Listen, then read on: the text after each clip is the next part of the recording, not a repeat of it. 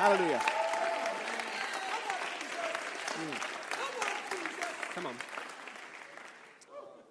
How are you doing? We all enjoying the presence of God this morning?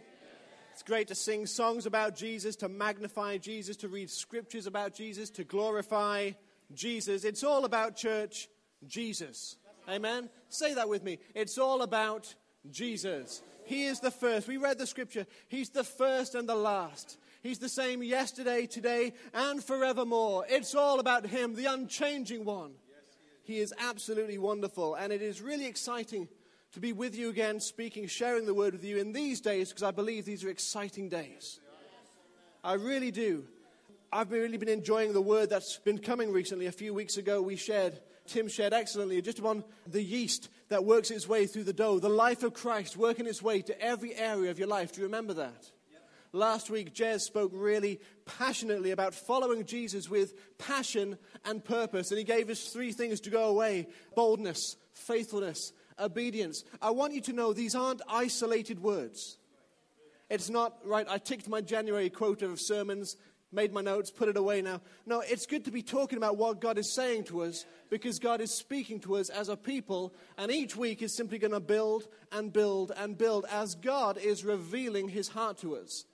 We must be fresh in our minds each week. And last week as well, this has been on my mind all week. We had a great time last week. Really enjoyed the presence of God and some wonderful prophetic word that came from the throne of God through his servants here, that he reigns over your finances. He reigns over your health. He reigns over your job. He reigns, he reigns, he reigns. But right at the end, James Aubrey brought a prophetic word. He said this: I'm teaching you, my children, not to live from circumstance to circumstance, but to live in the quality of the victory that I've already purchased for you at the cross.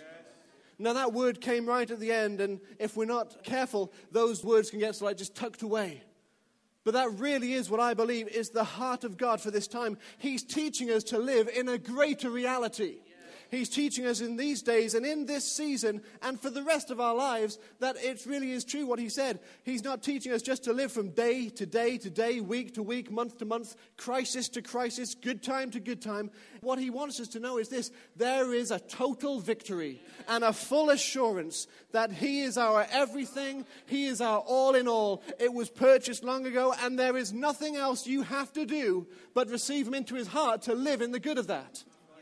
That's what he wants, a victorious people who live in the victory that he's already won. He is the Prince of Peace, isn't he? That's one of his titles, one of his prophetic titles. He wants you to know that you can have perfect peace in him. I was reminded of a story this morning. I'd like to tell you it just briefly. Of a story I was told recently from a friend. Really struck an chord with me, particularly in light of the word that God was already putting on my heart. It's the story of a young boy, lives on a farm with his father and mother, a wealthy family, not that you would know it, not lavish in their expenditure, no flash cars, just a very humble man, but a very wealthy man. And the boy grows up, he's an only child, and he does very well at school, he does very well at high school, he goes on to university, and at university he makes a friend.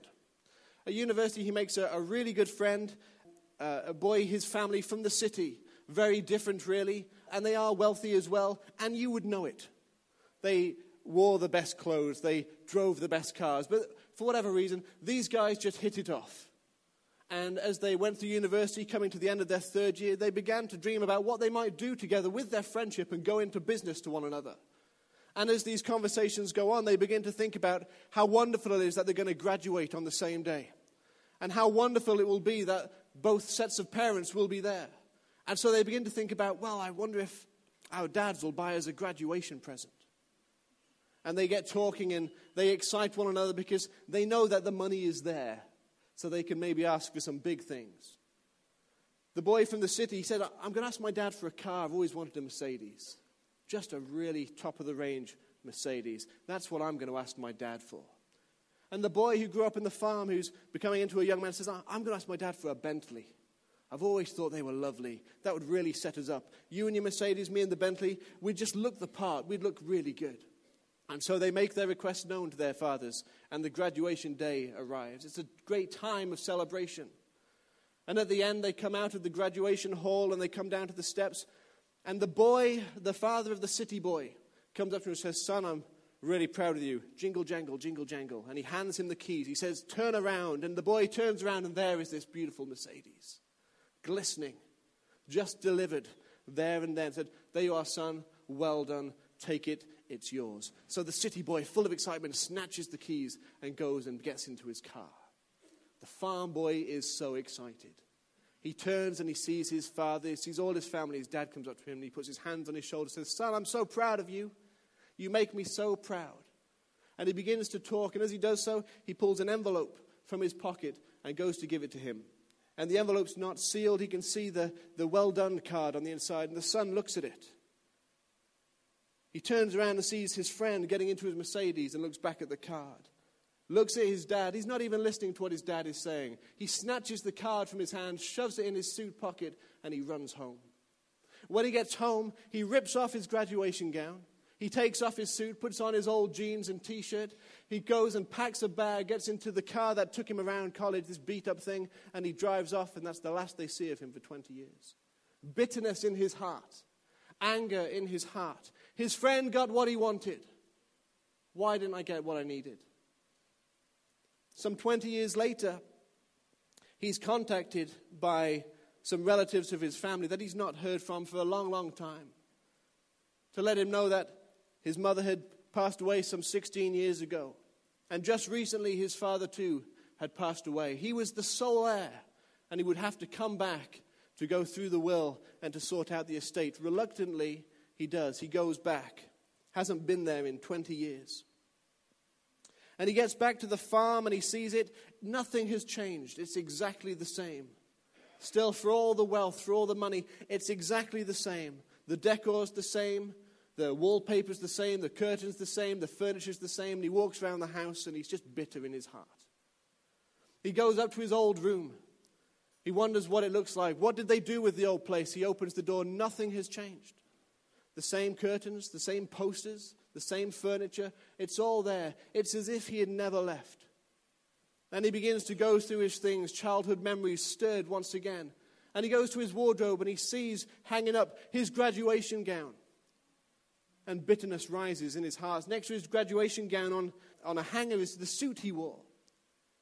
And he looks at it and he just sees out the corner of his eye a piece of paper just sticking out of the pocket. It doesn't ring any bells, so he takes the paper out and he realizes this was the envelope. This was what his father had given him on that horrible day when he was let down so badly. But still, his father's dead now. So what's the harm in reading it? He takes the card out of the envelope and he begins to read. And it says this, my son, I'm so proud of you. I've watched over you from birth. In fact, your first breath took my breath away. Now I realize, my son, that my dreams are not your dreams. You're too big for this farm. It won't hold you. But I know you're destined for great things. You said you wanted a car. I could give you a car. But please find this check, which will buy you not just any car you want, but 5 cars of any you want. Not just a house, but a wonderful house. You see, son, I'm so proud of you. Therefore, I've made a way with this money that you can have whatever you want and achieve your every dream. And the son closes the card, looks at the check for a figure he doesn't even recognize. It's got so many zeros on it. And he sits down on his bed and he breaks down and cries. I've messed up. I've messed up. You see, here in this card, here in this check, was everything he had ever needed to fulfill every dream, to get him started, to have the total provision he would need for every aspiration he held in his heart. And yet he had walked away, not understanding, with bitterness. He'd walked away, and for 20 years, he'd worked really hard. He'd grafted. He tried to make something of himself, but he found himself living from day to day, crisis to crisis, good time to good time, but never really free of the bitterness he held in his heart towards his father. And all along, it didn't have to be there. He'd left the envelope closed, unaware of the life that his father had purchased for him. That's the end of the story. It's not the happiest story, I know. I'm looking at your faces now, wondering if I should have told you the one about the puppy. My friends, you have to read the letter. Because God has provided for us everything we need. According to his wonderful what? Riches in glory. He loves us and he has provided everything for us. And people, let me tell you this. If you are filled with the Holy Spirit, you will love this word. You will love it. You don't need to worry about, am I living in the Spirit? Just ask yourself a question. Am I reading the Bible? If you're not, then you're not. If you're filled with the Holy Spirit and living by the Spirit, the Holy Spirit will draw you to this word. He'll help you devour this word, to just take it in, to find time and room in your daily life to get this into you. Church, if only we would come into a full understanding, not of just what we have, but what already has been done for us. Of the total victory and provision that he has already provided for us, that we can live in the good of even now. But too many Christians I know, and for much of my Christian life, I live day to day to day, crisis to crisis, good time to good time, but everything was in the now. It's an immediate need. Heavenly Father, I need this, I need this, I need this. And God has opened my eyes to the wonderful thing that he has done. He has provided everything I will ever need. And by faith, I claim it for myself. When I live in it, the good of today. If only we had opened the letter. If only we would open the word. Church, shall we open the word this morning?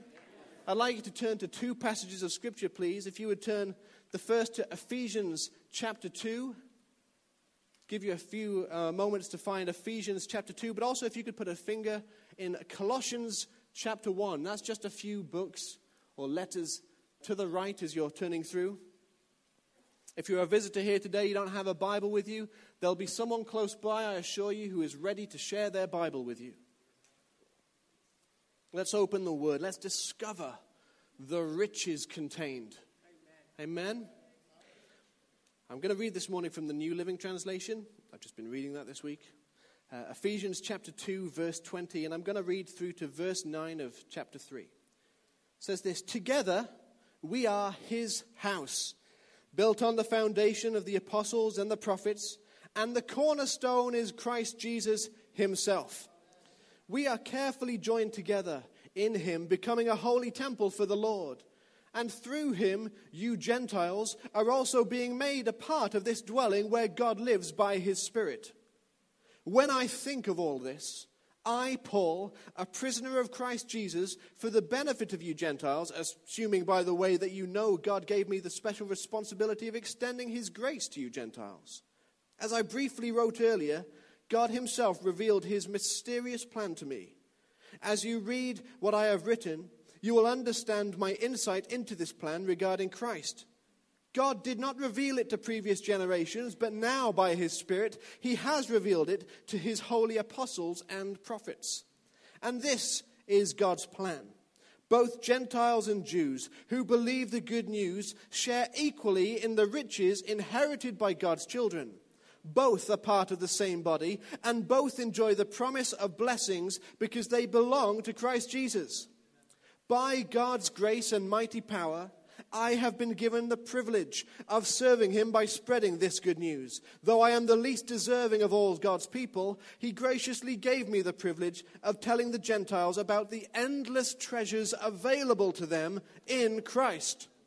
I, Paul, was chosen to explain to everyone this mysterious plan that God, the creator of all things, had kept secret from the beginning. If you flick over to Colossians chapter 1. Verse 25. We'll pick up, this is still Paul writing. God has given me, Paul, the responsibility of serving his church by proclaiming his entire message to you.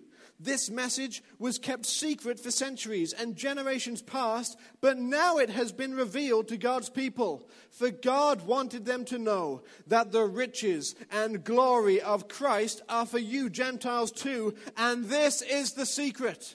Christ lives in you. This is the secret. Christ lives in you. This is the mystery. This is the secret. Christ lives in you. Until this moment, until Paul is composing these letters, until this moment, it has been locked away. This mystery of God hidden. No ear had heard it. No mind had conceived it. Adam didn't know about it. Noah didn't know about it. Abraham didn't know about it. Elijah, Elisha, David, John the Baptist, his disciples. No one knew about this mystery until the moment where Paul comes along and God literally opens his eyes. He was blind and he can see again, and God pours out this revelation. He gives him the key and says this is the secret, Paul. Jesus Christ lives in you. Prophets in the Old Testament had prophesied it, but they had done so without understanding. Isn't that amazing? Prophesying these wonderful things and not really comprehending the fullness of what they were saying. But God had a secret from the beginning, and it was this: Christ in you, the hope of glory. Christ in you, the anointing of God in you, the life of God in you. No longer external, but within. No longer just resting upon his people, on his servants for a time. No longer like the days of Gideon and Samson, where the Spirit of the Lord would come upon them and they would do extraordinary things, but then the Spirit would leave. No longer that day. This is the day where Jesus Christ, by his Holy Spirit, dwells within the heart of every believer. And he's not going anywhere. It's not a secret anymore. The heart of God has been made known to us. Hallelujah. Why? Why would he do this? We've talked about this before, but let me just remind you. So Jesus Christ, who walked on this earth in one place at any one time, could only be in one place at any one time, said to his disciples, my friends, my brothers, it's good for you that I go away. This is John chapter 16. It's good for you that I go away. Unless I go away, the Holy Spirit cannot come and be with you. And for whatever craziness the disciples thought Jesus must be saying at the moment, Jesus, why would you go? We're having such a good time. This is so successful. Everybody wants to be near you. Jesus says, no, it's for your benefit that I'm not here anymore. Because I can only be here. But when I go back to the Father, he's going to send the Holy Spirit. He's going to live in you and you and you and you. And you're going to be scattered and sent to every corner of the earth. And there I will be in my fullness and in every way. Jesus in Australia, Jesus in America, Jesus in Europe, Jesus in Africa, Jesus in Asia. I'll be everywhere. It begins to make sense when you look at it that way. Wow. No longer just contained to one place, to one geographical location, but the fullness of God, Jesus Christ, by his Holy Spirit, living in you. That makes Cardiff a dangerous place to live, don't you think? Don't you think? Wherever you go, Jesus is there. Why? How? He lives in you. God's secret is revealed. See, the life of Christ, when I read about it here, I'm learning this more and more. It's not just to admire.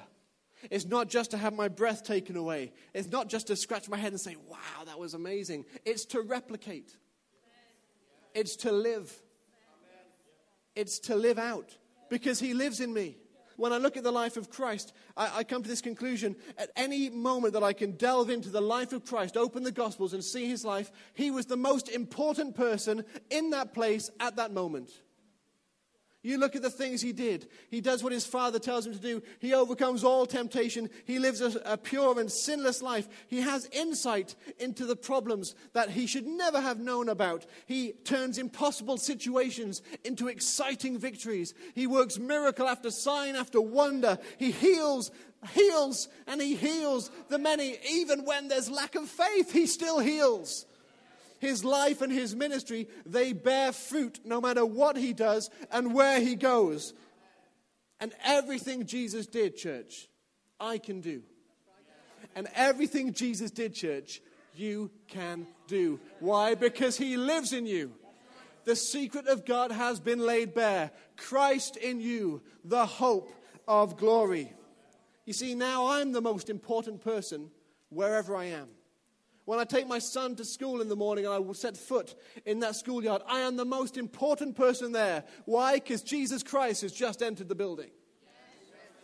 when I go into the workplace, when I'm talking with my neighbors, when I go into universities and colleges, when I go into schools, wherever I am at any given time, I am the most important person there. Why? Because Christ is there. He's there in me. If I go to Tesco's and I'm talking to the checkout lady, the checkout man, I am the most important person in that building. That, coincidentally, is why there's always a car park space for me right by the door. It's true. Every time I go to the car park at Tesco's or Sainsbury's or Asda, I don't look for the periphery places. Jesus Christ has just entered in me. There's a space. I've never not found one. Try it. It's great. Leave your brolly at home. That's not really what I want you to take away from this morning. Dave said we could park closer at Tesco's.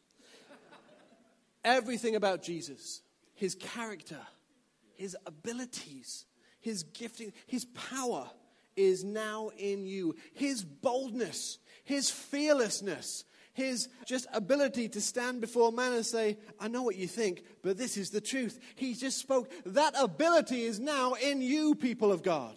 It's in you. And it was always God's plan to do this.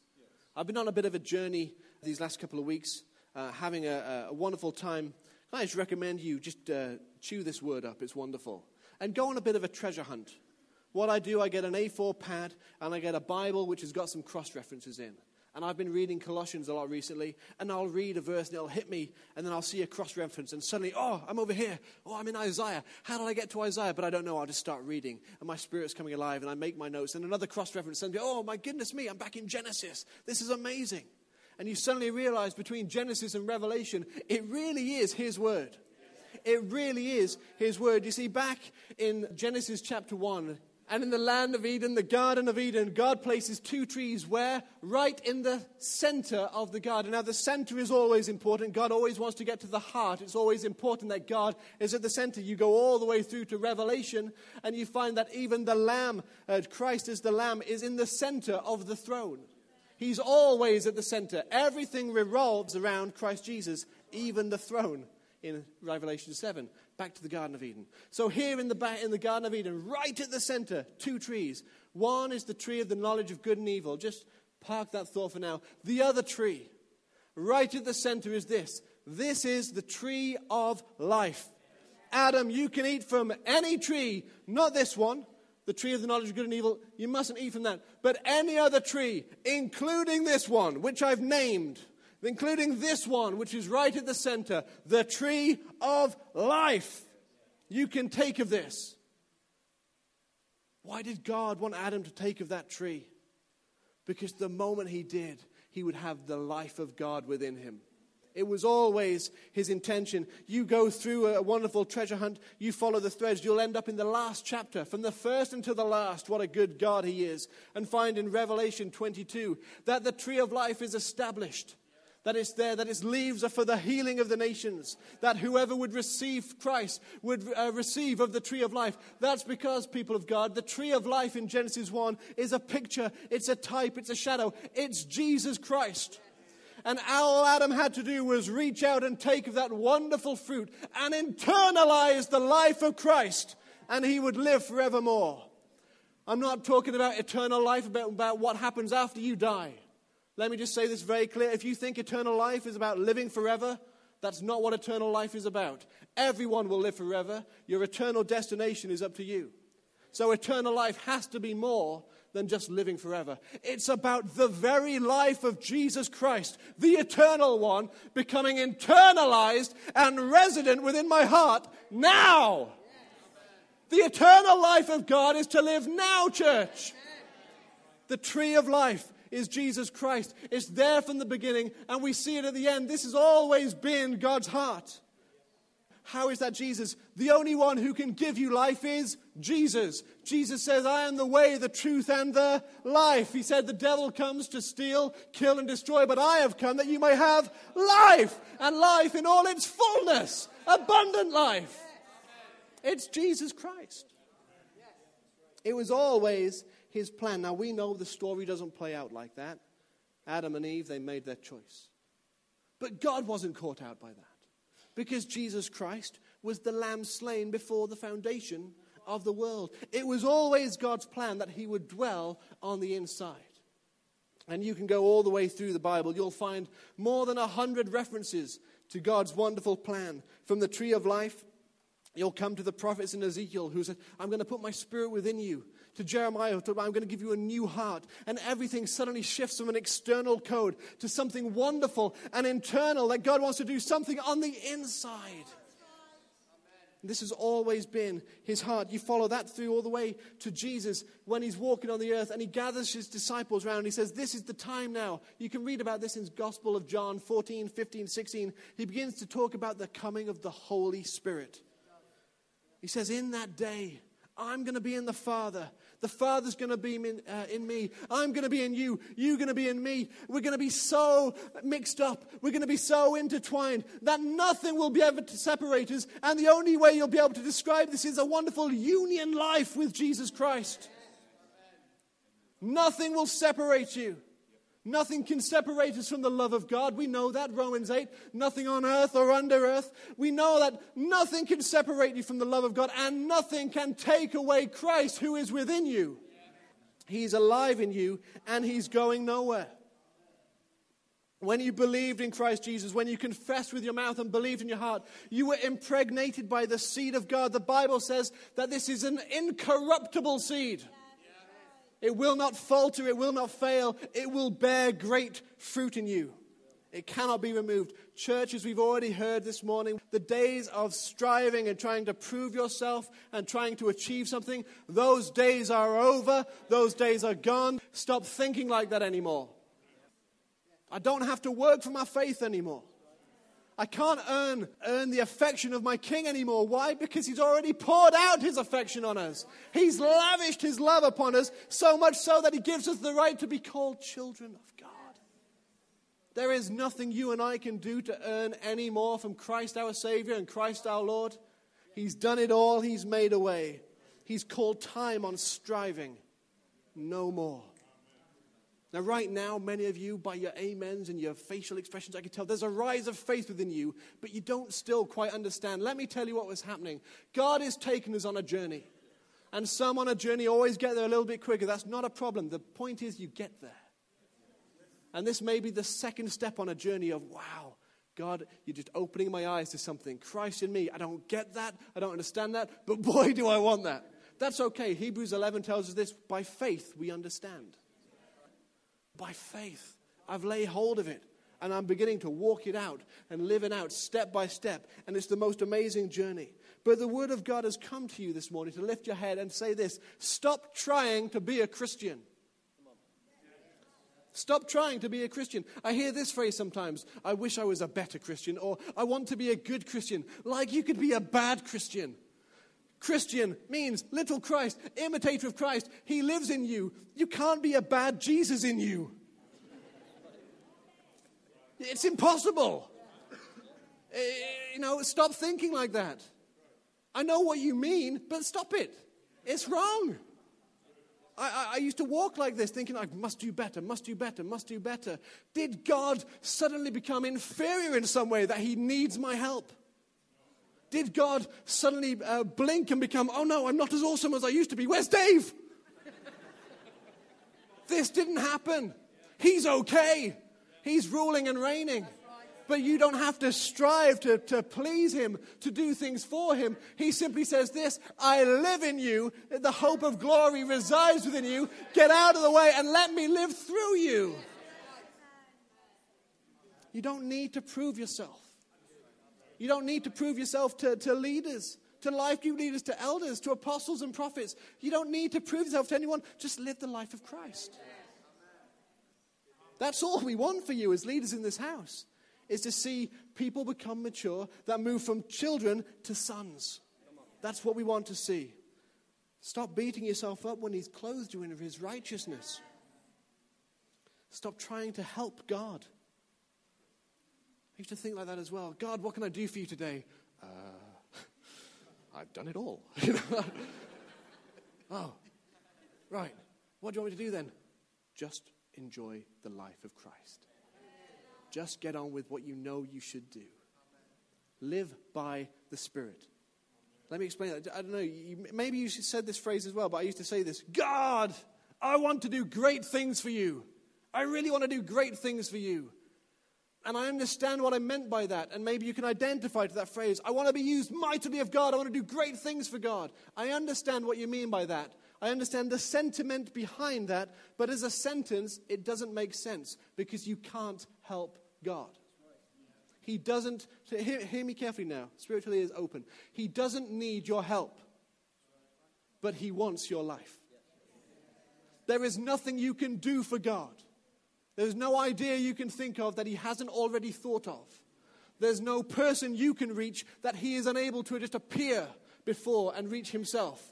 But, thanks be to God, he wants to involve us. And he's put his Son by his Spirit inside us that we can be involved in the greatest adventure this world and creation and the universe has and will ever know. He just wants us to live by his Spirit. I can do great things for God. No, I can't do great things for God. But I can do all things through Christ who gives me strength. There's an emphasis on Scripture that always says that it's through Christ, it's in Christ, it's with him, it's by him, it's for him. That's Colossians 1. Everything was made for him and by him, and in him everything is held together. There's no space for me in that, apart from the grace of God that says, son, I just want to share this with you. And that's the wonderful grace of God. But let me just read some scriptures. You don't need to turn to these, but just have a look at these, just to kind of get this settled in your mind. You don't need to try. You just need to be. Okay? 2 Corinthians 3 says this: such is the confidence that we have through Christ towards God. Not that we are sufficient in ourselves to claim anything is coming from us, but our sufficiency is from God. Ephesians 6:10, finally be strong in yourself. No, finally be strong in the Lord and in the power of his might. Colossians 1:11, may you be strengthened with all power according to his glorious might. Isaiah 41:10, fear not, for I am with you. Be not dismayed, for I am your God. I will strengthen you. I will help you. I will uphold you with my righteous right hand. You see the emphasis. It's all from him to us. It's all now from him through us. Just want us to understand it's time to get out of the way and let Jesus live through our lives. We're wonderfully and graciously involved in this adventure. But let's stop trying to help God and just realize he lives within us. Take Jesus at his word. Let him live through you. It's so very important that we receive this morning. This is just another step on the journey as God is really nailing this. It's the life of God. It's Christ in you. We're called to let him live his life through us. Not as we heard last time with the little red bands, the what would Jesus do, the oh, if only he were here band, the nostalgic cloud gazing, where did Christ go if only he were here, what would Jesus do bracelet. No, Christ in me. What's he doing right now? I don't even have to consciously make it stop what I'm doing and think, what is Jesus doing right now? He lives in me. I've got the mind of Christ. I know. You instinctively know what God wants to do, what Jesus wants to do through you. We'll look at that in just a little while. But this is what it's all about. It's not a secret anymore. Jesus Christ dwells in you. And it's so important we receive this because as we heard last week through Jez, that when you enter a room, that's where Jesus is. His presence is there. That you are the only Jesus that your neighbors and your colleagues know. But Dave, what about the parts of me that don't line up with what you're saying? I keep doing this. I've got this bad habit. I keep doing this. Or I do really well Sunday, Monday, Tuesday, but by Wednesday, I'm back into this. Let me just encourage you, because no one is here to beat you with a stick. The only reason, the single and only reason you know that those things are bad is because the Holy Spirit in you is telling you that's bad. It's not God from afar going, boo, hiss, like, stop it. It's not that. It's Jesus Christ in you saying, son, don't worry about it. These are just the bits of your life that I'm still extending into. Like the yeast working its way through all the dough. These are just the areas I've still got to work into. Don't worry, I don't condemn you. Did you mess up? I did. Say sorry, I'm sorry. I remember it no more. Take God at his word. but let him in every opportunity work his wonderful life into every area of your character, of your being. Why? Because Christ lives in you. And he wants to live in all of you. Let him live through you. I'd like to give you one thing. Discipleship, we know, we've heard this already, is very much about becoming like the one who is discipling us. We are followers. We are disciples of Jesus Christ. I'm not going to give you 3 points. I'm not going to give you 5 things to take away. I'd like to give you one thing. I'd like to give you one scripture. And I'd like you to do this. I'd like you to make a note of it.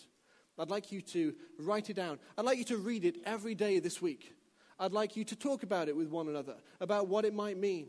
It's very simple, okay? We're talking about cultivating good habits. We know what habits are. They're the unconscious, the things we do sometimes unconsciously. It's like an acquired action that over time that we just take on. They can be quite hard to establish, certain good habits. But by repetition, it just becomes a part of my life. Romans 6. And the verse is verse 11, but I'm going to read this from 8 to 11. I would like you to develop this spiritual habit as you take a step each day with the Christ who's in you. Romans 6:8 says this, "Now, if we died with Christ, we believe that we also live with him. For we know that since Christ was raised from the dead, he cannot die again. Death no longer has mastery over him." Amen. That deserves an amen. The death he died to sin once and for all. But the life he lives to God. Verse 11, "In the same way, count yourselves dead to sin, but alive to God in Christ Jesus." Would you take verse 11 and every day read that? Now, this is not homework. This is lifestyle. Okay, this isn't kind of like you're not cramming for an exam. I'm not going to ask you. I'm not going to ring you up or give you a test next week. This is for you to develop as just part of your walk with Christ. The one within you, Christ within you, he has died once and for all, conquered sin. Sin no longer has mastery over him. It can no longer touch him. It can no longer hold him. It can no longer hold him back. And he lives in you. So why give death the satisfaction of sin reigning in your life? The one who is in you is dead to sin. Therefore, count yourselves dead to sin, but alive to God in who? In Christ Jesus, who lives through you. This morning, I'm not even going to have that sort of sin. Must not sin, must not sin, must not sin. It's really not about that. I'm not talking about conscious thought of must do better, must do better. It's simply this: Christ in me, Christ in me, Christ, the one who conquered sin. Sin doesn't factor. Christ in me, Christ in me, Christ in me. The hope of glory lives in me. Read it every day. Write it out. Text one another. Tweet it. Put it on Facebook. Whatever you want to do. Whatever it takes. Get it into you. Develop that spiritual habit. Consider yourselves now. Count it. I am dead to sin. Why? Because the one who's in me is dead to sin. But I'm alive to God in Christ Jesus. Amen. In closing, can I just say this? Stop trying to be a Christian. You know it instinctively. Not wrestling with sin and circumstance, but letting the life of Christ that's within you flow. You know when the life of Christ is moving through you. You instinctively know right from wrong. You know when you're watching the TV or the news and you see the news reports of great injustice. You know that feeling of, Heavenly Father, right now in that situation, that's wrong. And I'm just going to speak. You know as you're in conversation with people and the gospel presents itself, you know because of the life of Christ that's in you, Christ within you, that you know I've got the gospel. I've got everything you need. You know when you're talking to someone who needs prayer, you know that you're the very hands of Christ in that situation. You know, and let's not kid ourselves that we don't. We know. So just let him. Don't try and prove yourself to God. Let go, and Christ in you. Just share your faith. You can't save anyone. You're just the messenger. You don't save anyone. Christ saves. You share his life through you. Why? Because he lives in you. Let it go. We're alive to Christ. We are alive in Christ. Jesus is alive, and he's alive in you, church. That's worth saying a hallelujah for. Hallelujah. He's alive in me and He's alive in you. I'm not worried about what tomorrow may hold because I know He's already achieved everything I'll need for that day. I don't need to worry about what's happening 5 years, 10 years, 20 years down the line. I don't need to worry about that. I just need to live in the goodness of the victory which God has won. And now Jesus Christ, by His Holy Spirit, lives in me. That's why Jesus can turn to His disciples at the end of John 16 after He's come to this wonderful, great exposition of the Holy Spirit that's about to come and say this. Trials and troubles, you will have them in this world, but you don't have to worry about them. Why? Because I have overcome the world. If only they had realized in that moment that what Christ was saying, trials and troubles, you will have them. But fear not, I've overcome the world, and I'm going to be resident in your life 100%. I will be with you. I will never forsake you. I will never leave you, but I will give you everything you need. Just let me live my life through you. Amen. Do you feel lifted in your spirit?